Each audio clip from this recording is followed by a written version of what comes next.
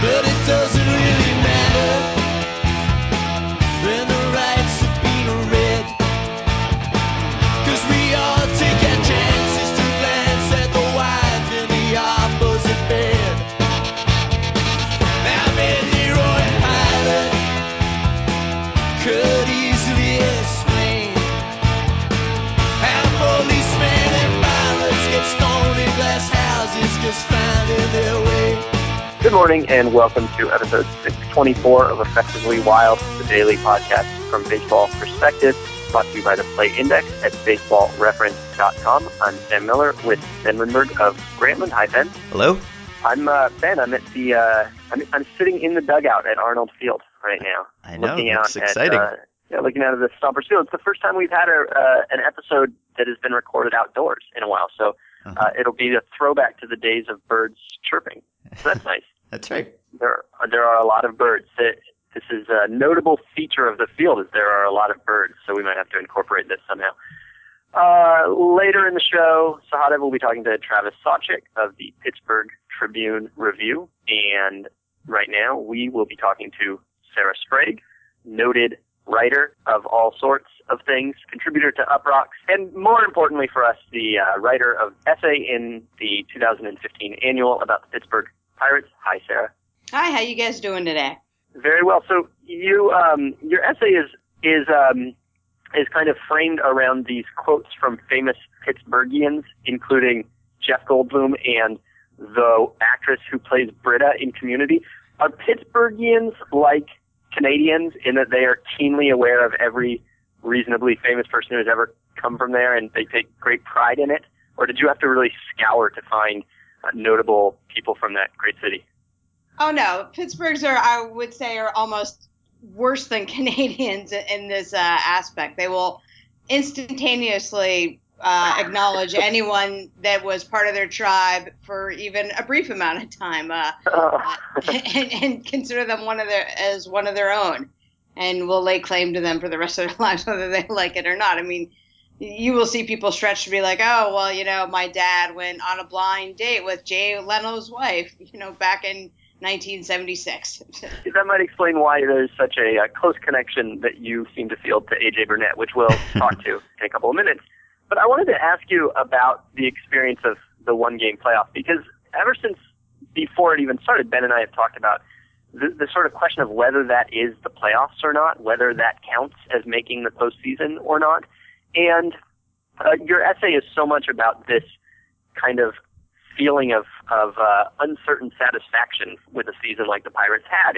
Was it a good season or was it a bad season? If it was a good season, why do you kind of feel so let down? So having watched that game, and I know it's somewhat tainted by the fact that it wasn't remotely close, but having watched that game and been in that game and thought a lot about the Pirates season, do you think it counts as the playoffs? I used to not. I used to think it didn't, even before the Pirates were in it. I never really, it just didn't, it's like a weird asterisk tie on. And then, the first time I was like, okay, this is great. And then it's kind of weird. Sometimes it's almost like other people make you feel bad about thinking it's the playoff. I have some friends that are hardcore Yankee fans, and they're like, oh, well, whatever, just the wild card. And you're like, wait, don't take this from me. It's all I've got. And now I've kind of grown to kind of feel like it's the playoffs just because you have to. Because if you don't, then what's the point? Then you just played an extra game for nothing. Even if you lost, why were you staked in it to begin with? So you have to think of it. As a fan, you have to think of it as, part of the playoffs. As someone that, writes and works in sports and has for a long time, I think it's not a good way to end the season in any sort of way. It's really a terrible disservice to the, 162 other games you've played in that year just to have it come down to one, especially in baseball. It just makes no sense. It's dumb, like the shootout in hockey. It's dumb. So things are going well for the Pirates, not only the two playoff appearances in a row, but for the sixth year in a row, their attendance is up. and Frank Coonelly is claiming that they have a good TV contract, and now they're talking about possibly extending Andrew McCutchen, who has had one of the best contracts in baseball, but it's approaching its end in a couple of years, and there are articles about whether they will be willing to really dig deep for him. So is it realistic to think that the Pirates will not be a bottom spending team in the near future sometime, that they won't be in the bottom 10 payrolls or so in baseball? Well, I mean, we're taking a really big leap of faith that it is a good TV contract, because we honestly don't know. I mean, a lot of fans feel that he's overstating the value of that contract, that it's probably not that great. Obviously, he signed it. He's got to kind of make it look good for Root Sports and everyone else. And that TV contract, I believe, comes at I believe it's like 1 year off of when McCutchen's contract is up. So you don't want to think that one goes hand in hand, because he's going to have to get a larger TV even if he signed a good deal a few years ago. All you have to do is look at the past, year of TV contract. Look at what the Diamondbacks just got. So what was a good deal a little bit ago is probably not a great deal today. Whether or not he's going to get that money out of Root Sports in the future to help increase the payroll, I don't know. I really, that's a very murky side of the business I don't like to talk about, because you're just stabbing, you're just guessing, and that just doesn't seem really great, because I don't know. But I do know, if they are going, McCutchen's the type of player I don't think they're going to want to let just go over a few $1 million. I mean, they have him at a deal now. He is an absolute bargain basement, payroll wise, superstar.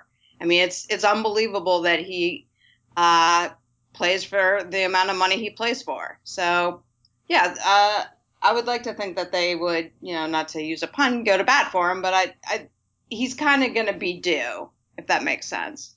So there are small market or relatively small market teams that have kind of transcended that a little bit. The Brewers are a very small market, but they do very well. They have better attendance and better TV ratings than you would expect. And the Mariners aren't a huge market, but a decade ago they had the highest TV ratings and I think maybe even the highest attendance in baseball.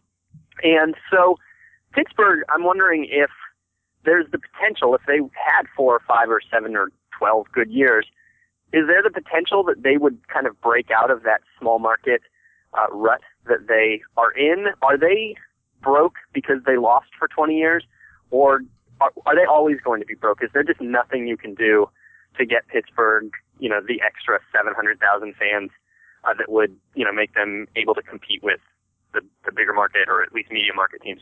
I think it's really tough, because you're going to have to extend the Pirates to be nationwide phenomenons. The Brewers, they have a huge swath of land that they can, kind of claim as their own. And, Pittsburgh is sandwiched between a lot of other teams. I mean, unfortunately, the Indians being right there, they're not going to push into Ohio right there and gain that many more fans. There's not going to be pockets of huge Pirate fans that you're going to find in, Nevada or in Alabama or in Montana. And I think that's going to be that tough sell, to get them to have that amount of money and have that amount of people kind of being at least aware of them enough that they're willing to spend just being able to see the Pirates to gain that.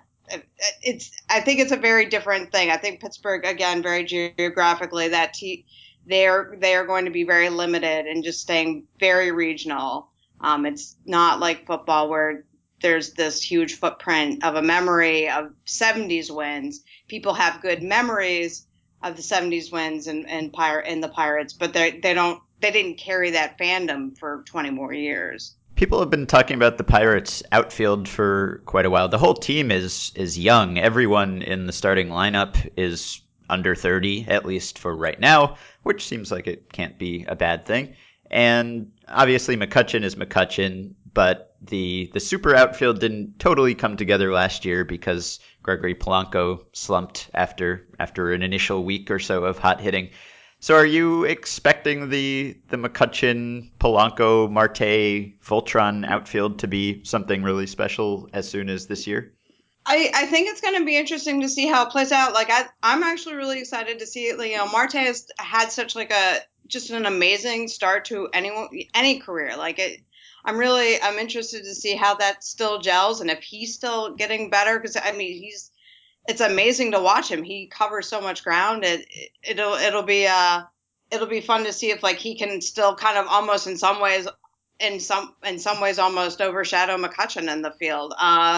Polanco, had regression last year, but I think that there's still a lot of opportunity there. For him, I don't think he's necessarily, a lost cause in any, sort of start, out there. They're still pretty young, but it's still all up. Like, I don't feel like any of it's like lost in any way in the age difference. They seem like they're all pretty hungry. I'm pacing off the distance to dead center. It claims it's 435 feet to dead center. I know, that's deep center. Is it? Are you there yet? I have walked in from center. It also claims 331 to left field. Hang on. What's up? Oh, I was just making a call. I'm with the Stompers. Oh, wow. You're a big shot. You're with the Stompers. Yeah. Anyway, 435, 331 to left field. I don't think that's right. Anyway. Well, tell us when your scientific pacing study concludes. All right. So going back to A.J. Burnett, as promised. Burnett is a guy who, if you're not from Pittsburgh, you probably didn't realize that he had kind of evolved into this clubhouse figure, leadership-y kind of guy, or at least that is how you portrayed him. Most of us, I think, probably still think of A.J. Burnett as the guy who we knew when he was young and seemed to be a complainer and didn't seem to have a great attitude and all of that. So what is A.J. Burnett been like as a Pirate in 2013? What is it that you expect him to bring back to the club in 2015? Do you really genuinely believe that his value extends beyond the 180 league average innings that he might throw? Yeah, he just beyond the experience, I think if anything he's going to come back from Philly and hopefully be like, dude, I've seen what it's like on the other side. This system is working. This is why I want to be here. He took a pretty significant pay cut, to go back to Pittsburgh to play for what he thinks and says is a contender. I do think he really did fire a lot of people up. I think and I think he's actually one of those few players that actually got in the face of the fans even, of what he thought was appropriate behavior in the ballpark. And I think that's been a long time since anyone's been that way in Pittsburgh at all, across all sports. And I think that was actually really interesting to see to for him to stake out a claim of, this is how I want you to be as, players, I'm totally all in, you guys should be all in. And I think that kind of carried through with everyone, and it just seems like he kind of gets it. He seems like he and Ray Searage really kind of had like a really nice, he found, he helped. He has nothing but good things to say about, the pitching coach and what it did for, his two-seamer and, the same, work that, Ray Searage has done with a lot of, pitchers that have come through, like just, quick, little tweaks on mechanics that have gone, a pretty long way. And, and he's another one that players like playing with, players like playing with Searage. And if you've got a veteran pitcher saying like, hey, this guy's the real deal, I think that does help the rest of your roster. So you're buying the cult of Searage. Jeff Sullivan did a survey at Fangraphs a week or so ago where he asked Fangraphs readers to rate pitching coaches, and Searage just barely took the top spot over Don Cooper. And we've talked on the show before about how, coaches go through periods where they are regarded as geniuses, and then maybe this genius stuff stops working, and who knows whether it's something real or it's just a few guys who happen to put it together at the right time. But you've seen enough to buy into it to some extent. Again, this is going to sound like one of those stupid cliche Pittsburgh gritty things, but people like it, and I think this extends to a lot of times with how all of the sports clubs are run.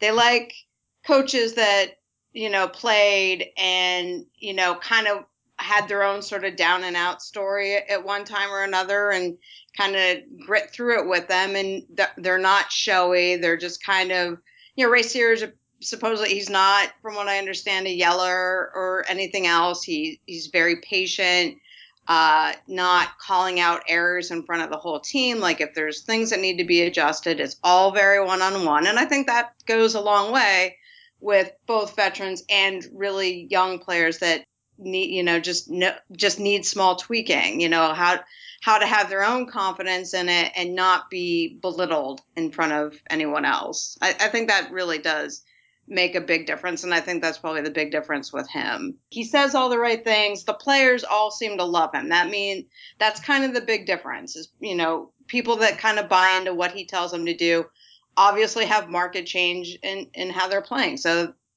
I have no problem, drinking that Kool-Aid.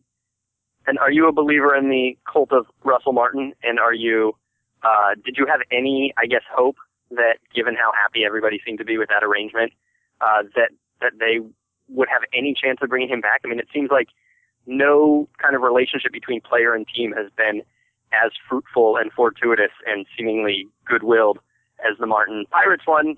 And you sort of thought, maybe, could this be where they spend a little money? And then they didn't. Did that surprise you at all, or was it just completely doomed as soon as he got good again?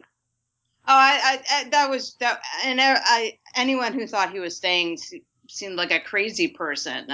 No, he not in last year's market, not when there were so few catchers of his caliber out there. There was going to be just huge money, and I hate saying like you don't like giving him an enormous contract would have been a huge burden on the future for the Pirates. And did we really think that, Martin was going to have that type of production and have that type of, ability to keep, pitch framing for everyone for the next, 4 or 5 years?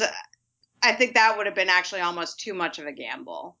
It was a little sad to think all season that like this guy's great, we're going to lose him, but that's just sometimes how it goes as a fan of a small market team. You love someone, there's always in the back of your mind you could lose them someday.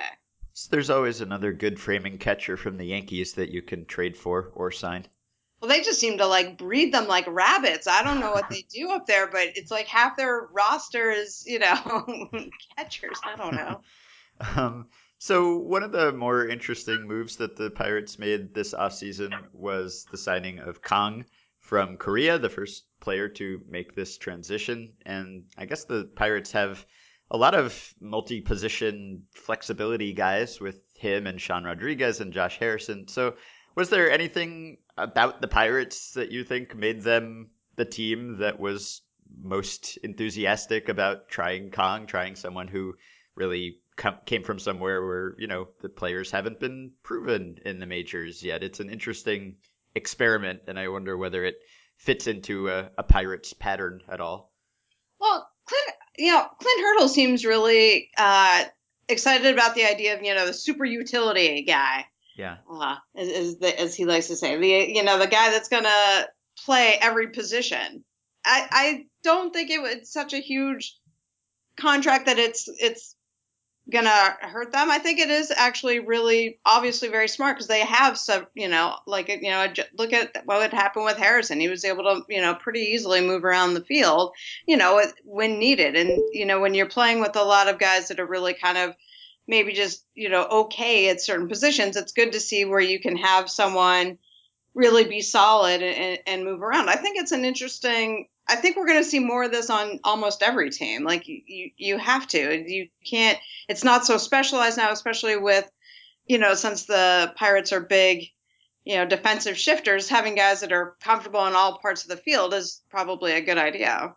It's an interesting thing that the Pirates are looking to other sports for inspiration, that they're talking about how best to rest players or looking at the Golden State Warriors and the players' minutes. And it's just kind of this very broad view of sabermetrics that they have taken, where they're looking at all sorts of sports, not just the baseball precedents. Yeah, I mean, Golden State has, they've had a lot of injuries. I mean, I know the Spurs, San Antonio Spurs, that's really more their thing. But I think I think now as people are starting to look at all of sports much more closely, not, obviously baseball is, miles ahead of everyone else at looking, at how highly, to control players, by necessity, obviously they have to.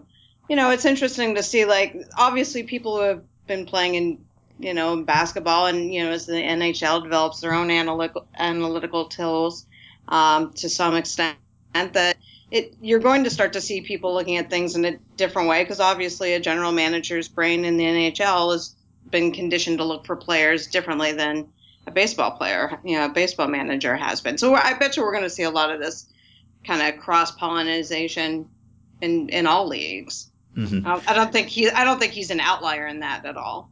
Mm-hmm.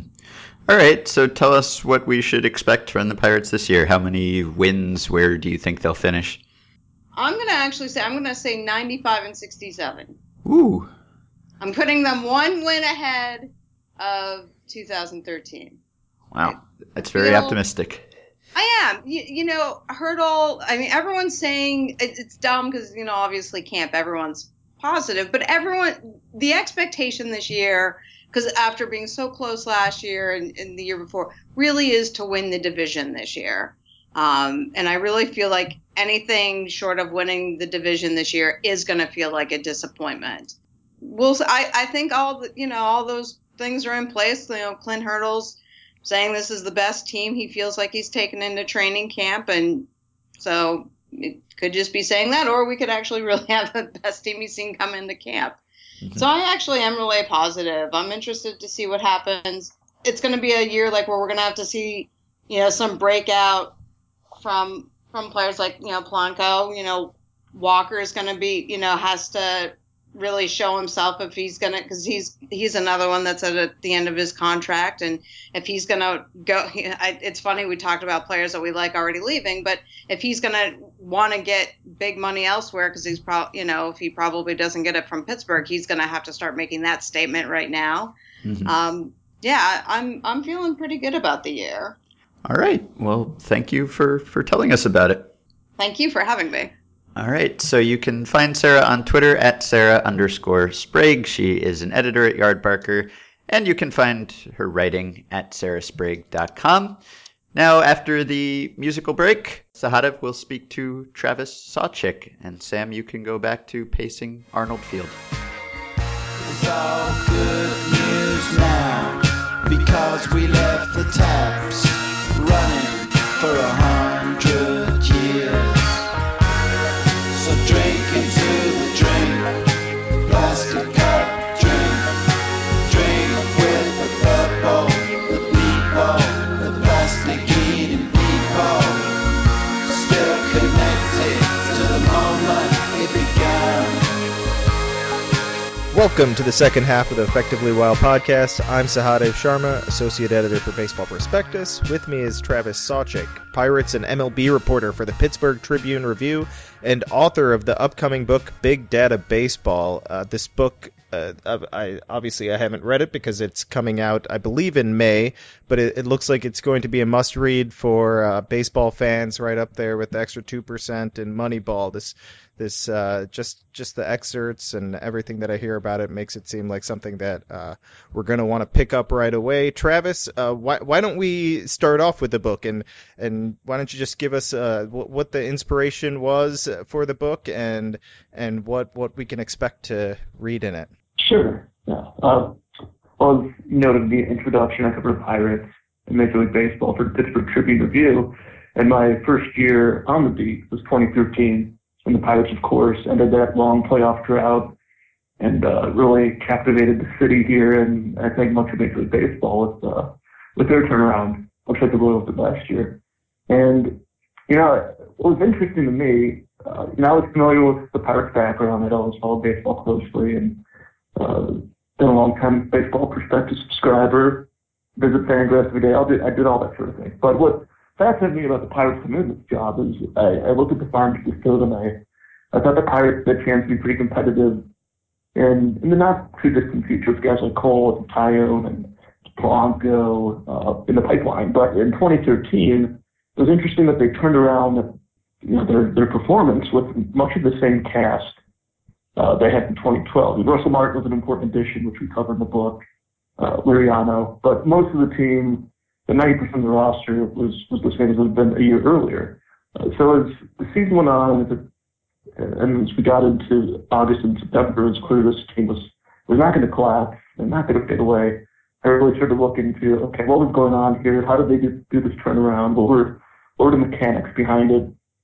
The shifting we'd written about early in the year, because that was fairly obvious from the press box. They were really radically altering their defense often, and it had been a 500% increase from the year before as far as their amount of total shifts. So that had become apparent. But what was also interesting as the year went on is I noticed that almost every pitcher on the staff had not only increased their two-seam or sinking fastball usage, but the ground ball rates had almost across the board, they'd all really increased. And I think the 2013 Pirates team still has the highest ground ball rate that's been recorded since Baseball Reference or anyone's been recording ground ball rate. So it became apparent to me there's some systematic approach going on. There's been a dramatic pivot from what they were doing a year earlier.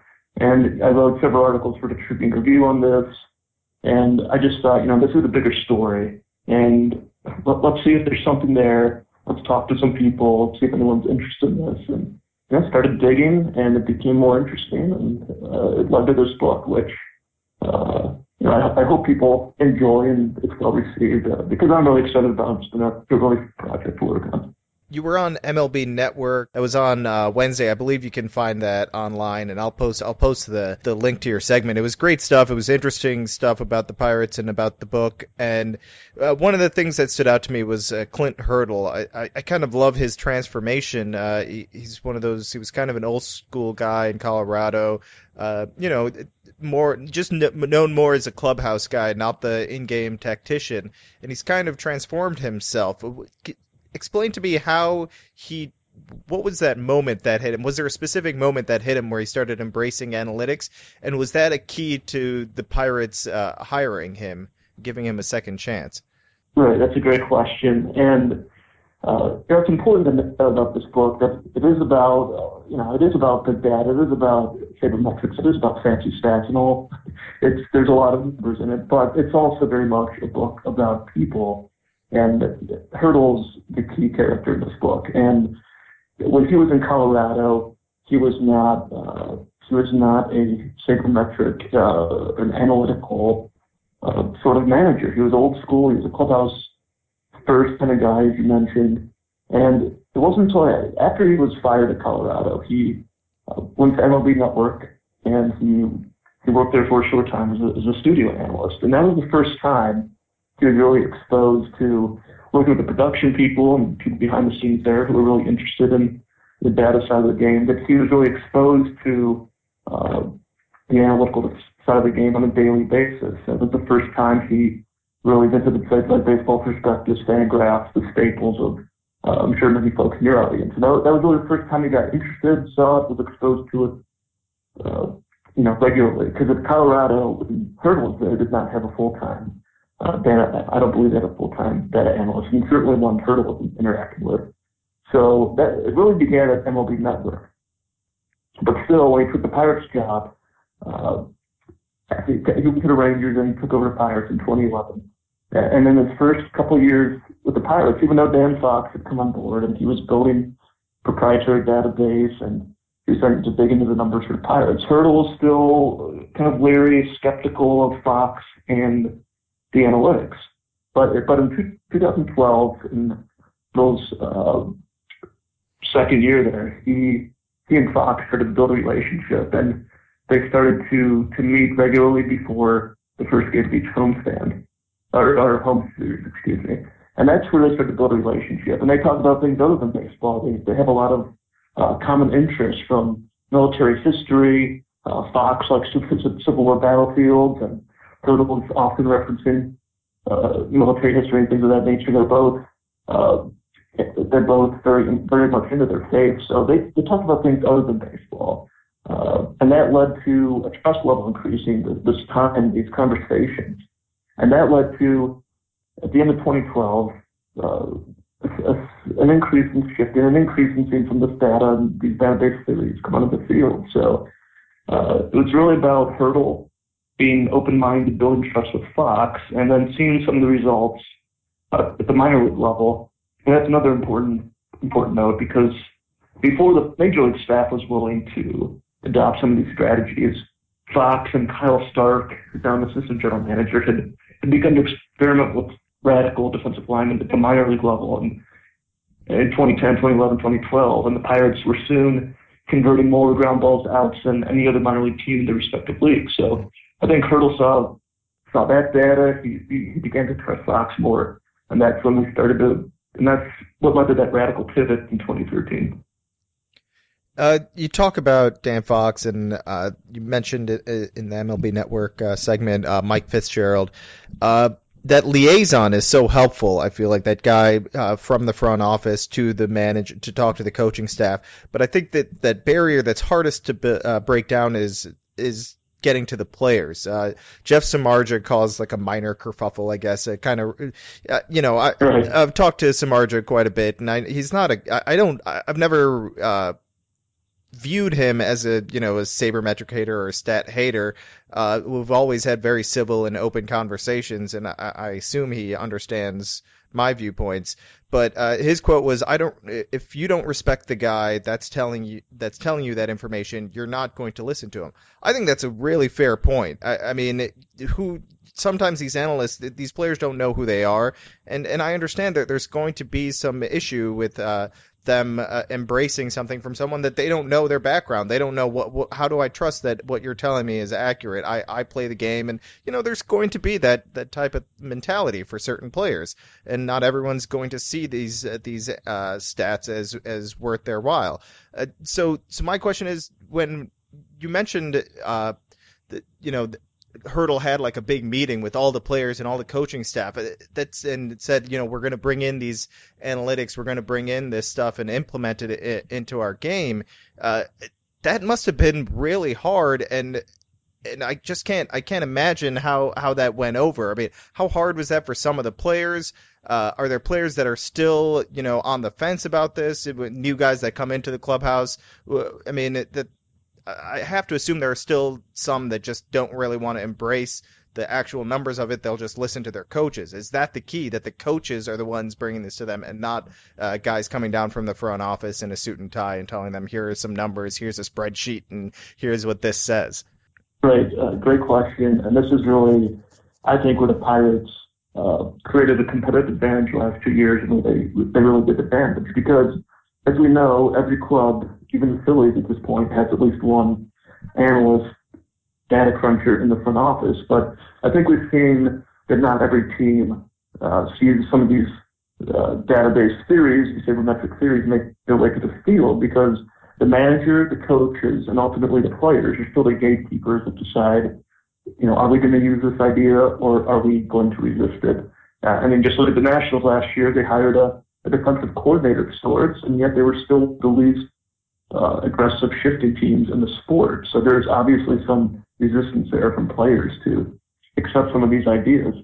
And he mentioned a meeting that this was the first day of full squad workouts in 2013 in the spring training cafeteria in Bradenton, Florida. Hurdle had Fox and Fitzgerald come alongside him at the front of the room, and he introduced these guys and said, look, they're here to help. They're here to be resources for you. Respect them. They're trying to help. They're not trying to hurt us. And there are players who were rolling their eyes in that meeting and thought they could brush it off and thinking, whatever, we're not going to listen to these people. But the second day, the players were broken into smaller groups. They met with their individual respective coaches and field outfield coach, pitching coach, what have you. And they were given samples of scouting reports they'd be seen during the season on themselves and familiar opponents like Jay Bruce of the Reds. And one thing that Fox and Fitzgerald tried to do when they learned that their votes can be heard in 2013 is they tried to make these database scouting reports very visually friendly for players. So they weren't giving them, it wasn't so much spreadsheets of numbers they're handing out, it was more heat chart oriented visual, because Fox and Fitzgerald had understood their brief encounters with players that players are very smart visually. I mean, they pick up things very quickly. And if you present something that makes sense, mapped out, heat chart that we're all familiar with, they're going to more easily accept that. So they changed scouting reports from the first day of spring training. As I mentioned, they were introduced to these guys and told and really demanded to work with them. And as the season went along, it wasn't just Fox and Fitzgerald meeting with Hurdle. Well, first of all, it was Fox and Fitzgerald meeting in the pre-series meetings with the advanced coach, or the advanced scouting reports, the coaching staff, Hurdle. So they were more integrated into advanced meetings. And then they began holding conference calls and road series. And by the second half of the season, Fitzgerald was often traveling with the team on road trips to be a resource for the team, for coaches, for anyone who had questions. And just like Hurdle developed more comfort and trust, the more he interacted with Fox and Fitzgerald, I think the same thing happened with the coaching staff. They were a little leery of these guys early in 2013, players too, but as I saw them more, as I got to know them more, as they saw results from these ideas, they began to trust them more and accept the findings more. Now, not every player accepts them. I mean, I think A.J. Burnett had some moments where he saw a shift speed with the ball hits the other way, and that irritated him. Not every player is on board with this, but I think most players generally accepted it. Some, like Mark Lance, have embraced that, or Charlie Morton. I mean, these guys look at their pitch FX readings, they have questions, and they help refine the data with questions. These assistant coaches. This wasn't just a top-down issue where here's the analytics staff and general manager dictating what we're going to do on the field. The coaches were encouraged to ask questions, if they wanted something answered, if they wanted a detail or statistic, they were encouraged to go ask Fox or Fitzgerald, some of the players. And that's where a lot of the ground ball theory, the ground ball approach to be ingrained along with the shift in is really a product of the coaching staff asking really smart questions and getting data, questions Fox and Fitzgerald hadn't thought of, and getting data to enhance that philosophy. So I think that's really a key part of this book is that kind of symbiotic relationship between the field staff and the analytics staff that the Pirates did really well last 2 years. Yeah, I mean, I could talk about this all day, I guess. I mean, it's fascinating. I disagreed with a lot of what Samar just said in that article that came out, but what he basically said about how the data is presented, how everything is presented. He didn't. I don't think he meant it in that fashion, but I think that's the key to getting this information to the players. It's how it's presented in the proper fashion, and making sure that the coaches are on board, and you're more likely to get at least some players, if not all the players involved on this, and it'll lead to good things. You're not throwing out scouting, you're not throwing out old school coaching. You're just bringing in new information and perhaps better information, and it's only going to improve things. Now, let's try and look at the 2015 Pirates. You wrote today about Andrew McCutchen and the possibility of another extension, and just kind of throwing it out there. I believe a colleague asked the Pirates owner about it. Is this a possibility to happen this year at some point? And what are the pluses and minuses as far as the Pirates and McCutchen go with a possible second extension for the former MVP? Yeah, it's a really interesting topic the last couple of days because my colleague Rob Beer-Temple at the Trib asked Bob Dudden, the Pirates owner, the other day, would you be open to signing McCutchen to another extension? Now, McCutchen's contract isn't up for 4 more years. The Pirates pick up his 2018 extension. But nonetheless, Nutting said, sure, we're open to it.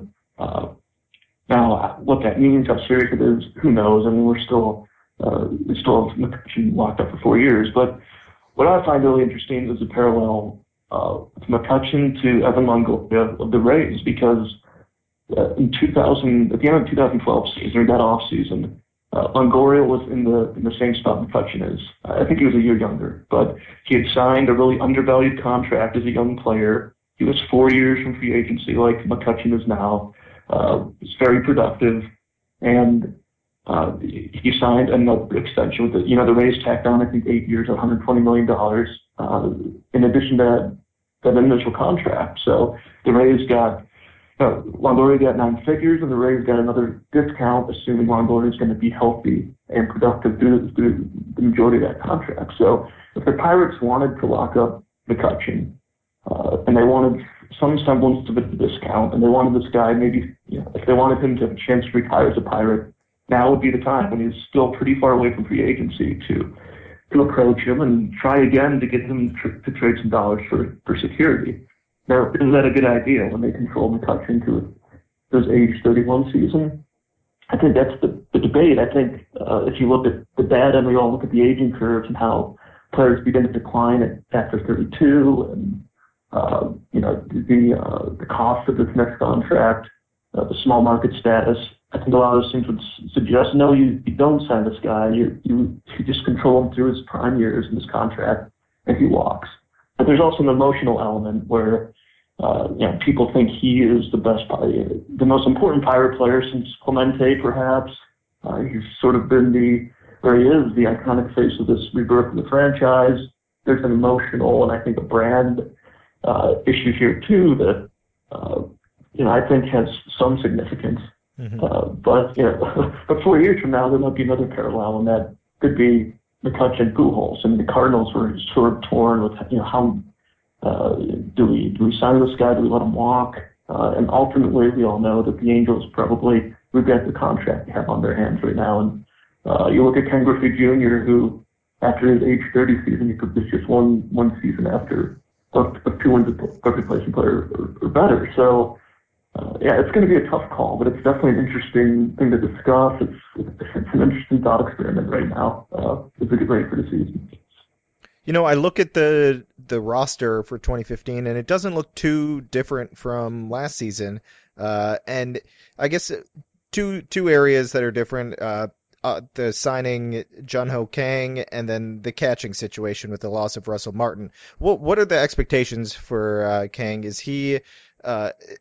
I guess it's hard to really know what he is since we haven't seen him play, stateside at any level. But is he a shortstop? Is he a second baseman? Do they expect him to compete for a starting position? What are the expectations, and what's his role at the moment? He's going to start as a utility player, okay. But the Pirates do believe he can play shortstop at the major league level. That's what their scouting reports have told them, and they believe he can. I mean, they believe he can play second, third, short. But they believe he can stick at the most important defensive position in the infield. And the expectation is he will eventually be an everyday player. When that happens, who knows? It's going to depend upon whether he can hit major league pitching. And it's going to depend on who's the real Josh Harrison, how long is Neil Walker in Pittsburgh. I mean, there's a whole bunch of factors that will determine the answer to that question. But they believe in him. They trust their scouting reports. They poured over video and spoke to a lot of people familiar with the KBO. So they believe in this guy. They believe he has plus power and he can hit and he can stick on the left side of the infield. So if that's all true, then they have a pretty big bargain for 4 years and $11 million. And he's one of, like you mentioned, there's not been a lot of turnover on this roster outside of Russell Martin and replacing him with Cervelli. A lot of the key guys are back, including Burnett from the 2013 team.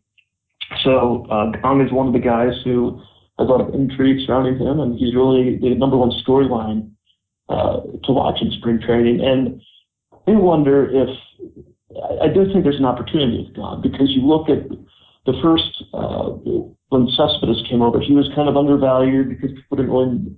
I don't know how much scouting was done. There was this unknown of how his Cuban stats would translate. Even Jose Abreu was undervalued because of the fear of the unknown when it came to understand his performance in Cuba.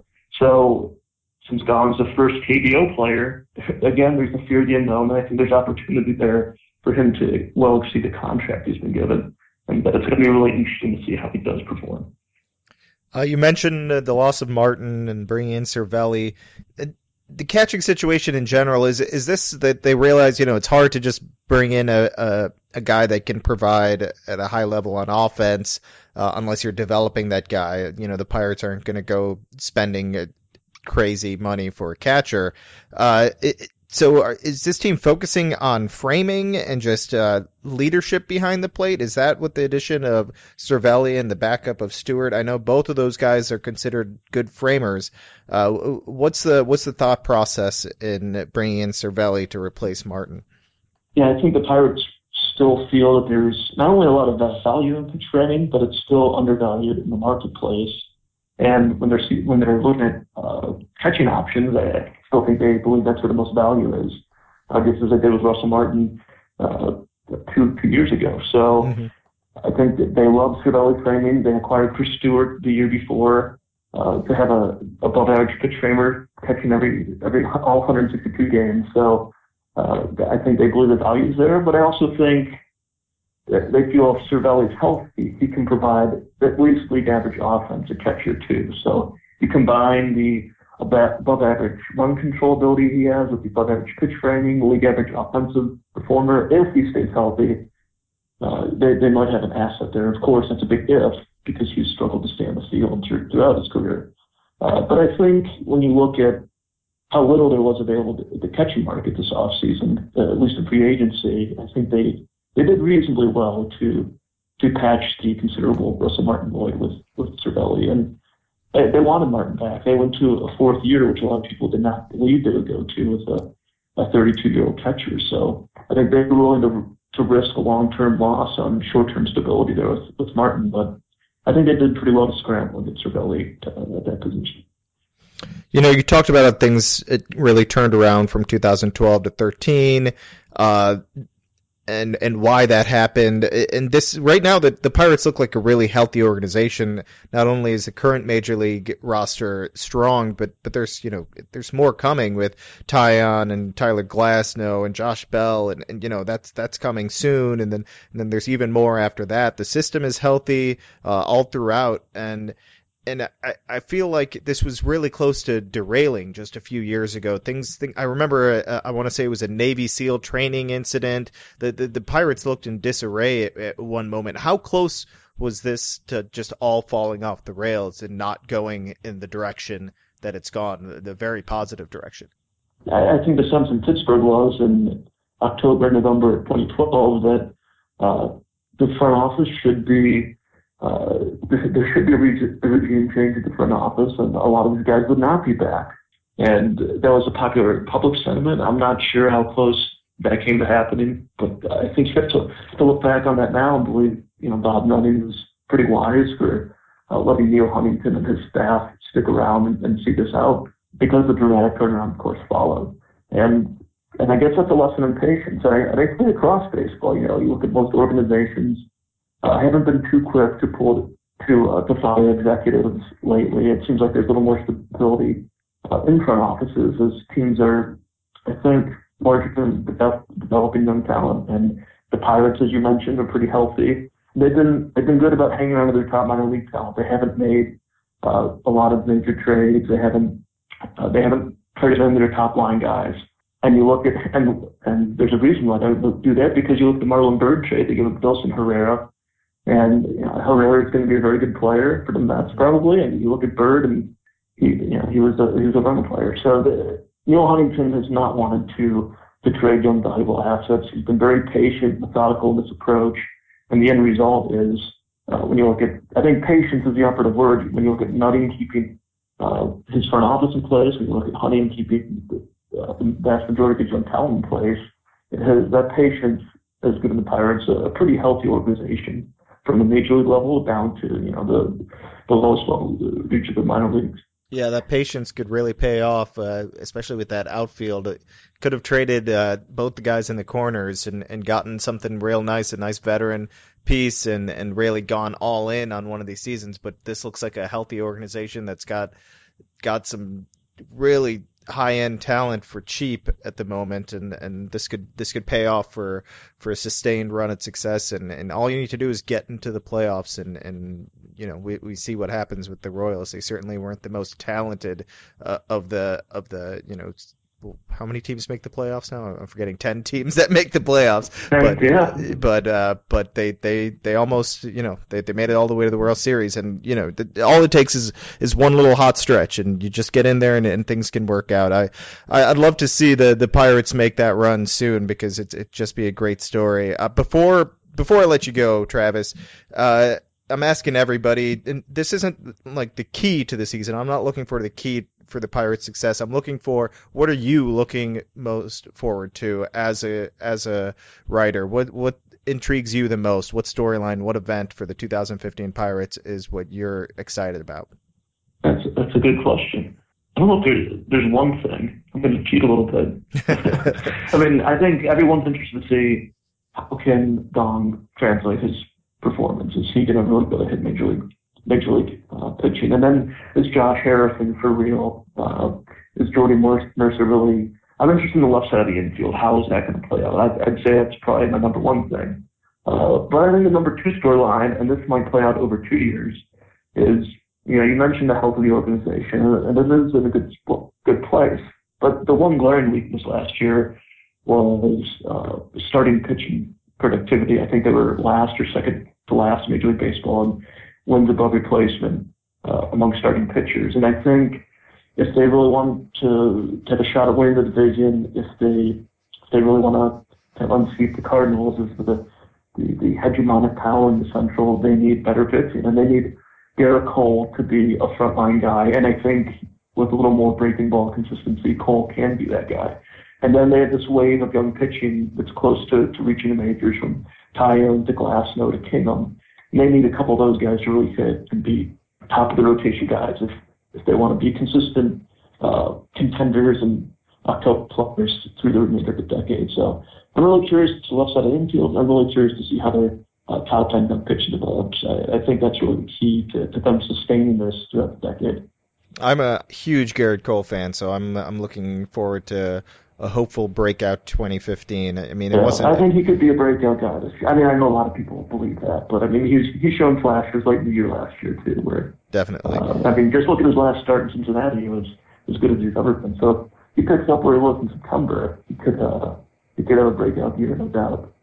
Well, I'm looking forward to that for sure. Travis, why don't you let the listeners know where they can find you on Twitter, where they can find your work for the Pittsburgh Tribune Review, and of course, any details about maybe pre-ordering or when the book is coming out, because I'm sure many listeners want to get in on that. Right. As far as the book goes, Amazon, Barnes & Noble, Macmillan, the publisher, Flatiron, the publisher, which is under the Macmillan umbrella. Any of those websites you can pre-order. The book will be available, I think, in bookstores May 19th. I think if you pre-order, it might arrive a little sooner than that. But the tentative release date is May 19th. But we want pre-orders. Those are big for us, so we appreciate any of those. And as far as my work for the Trib, on Twitter you can find me at Sawchik_Trib. That's, you spell the Sawchik is SAWCHIK _Trib. And the Pittsburgh Tribune website is where you'll find our daily coverage, blogs, articles, all that good stuff. So if you're interested in Pirates coverage, appreciate a follow or a website visit for sure. That's Travis Sawchik, Pirates and MLB reporter for the Pittsburgh Tribune Review. I'm Sahadev Sharma. You can follow me on Twitter at Sahadev Sharma, and of course find my work at Baseball Prospectus. Travis, thank you so much for your time. Really appreciate it. Take care. Yeah, thanks for having me.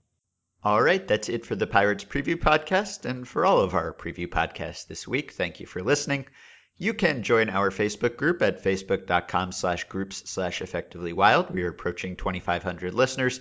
You can rate, review, and subscribe to the podcast on iTunes. Send us emails for next week at podcast@baseballprospectus.com and support our sponsor, the Baseball Reference Play Index, by going to baseballreference.com, using the coupon code BP, and getting the discounted price of $30 on a 1-year subscription.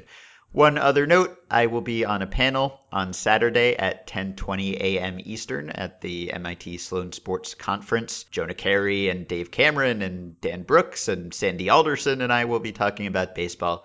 So if you're at the conference, please say hello. And if you are at home, I believe that there is a live stream on YouTube that maybe you can get a free trial for. So check that out, and we hope that you have a wonderful weekend. We will be back with another team preview podcast on Monday.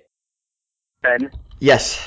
are you starting, or can I start? Well, you can start. Alright. You want to start? This is the first time you've ever expressed interest in starting, so I guess you must really want to start. I'm really, really into starting today. It's my new thing.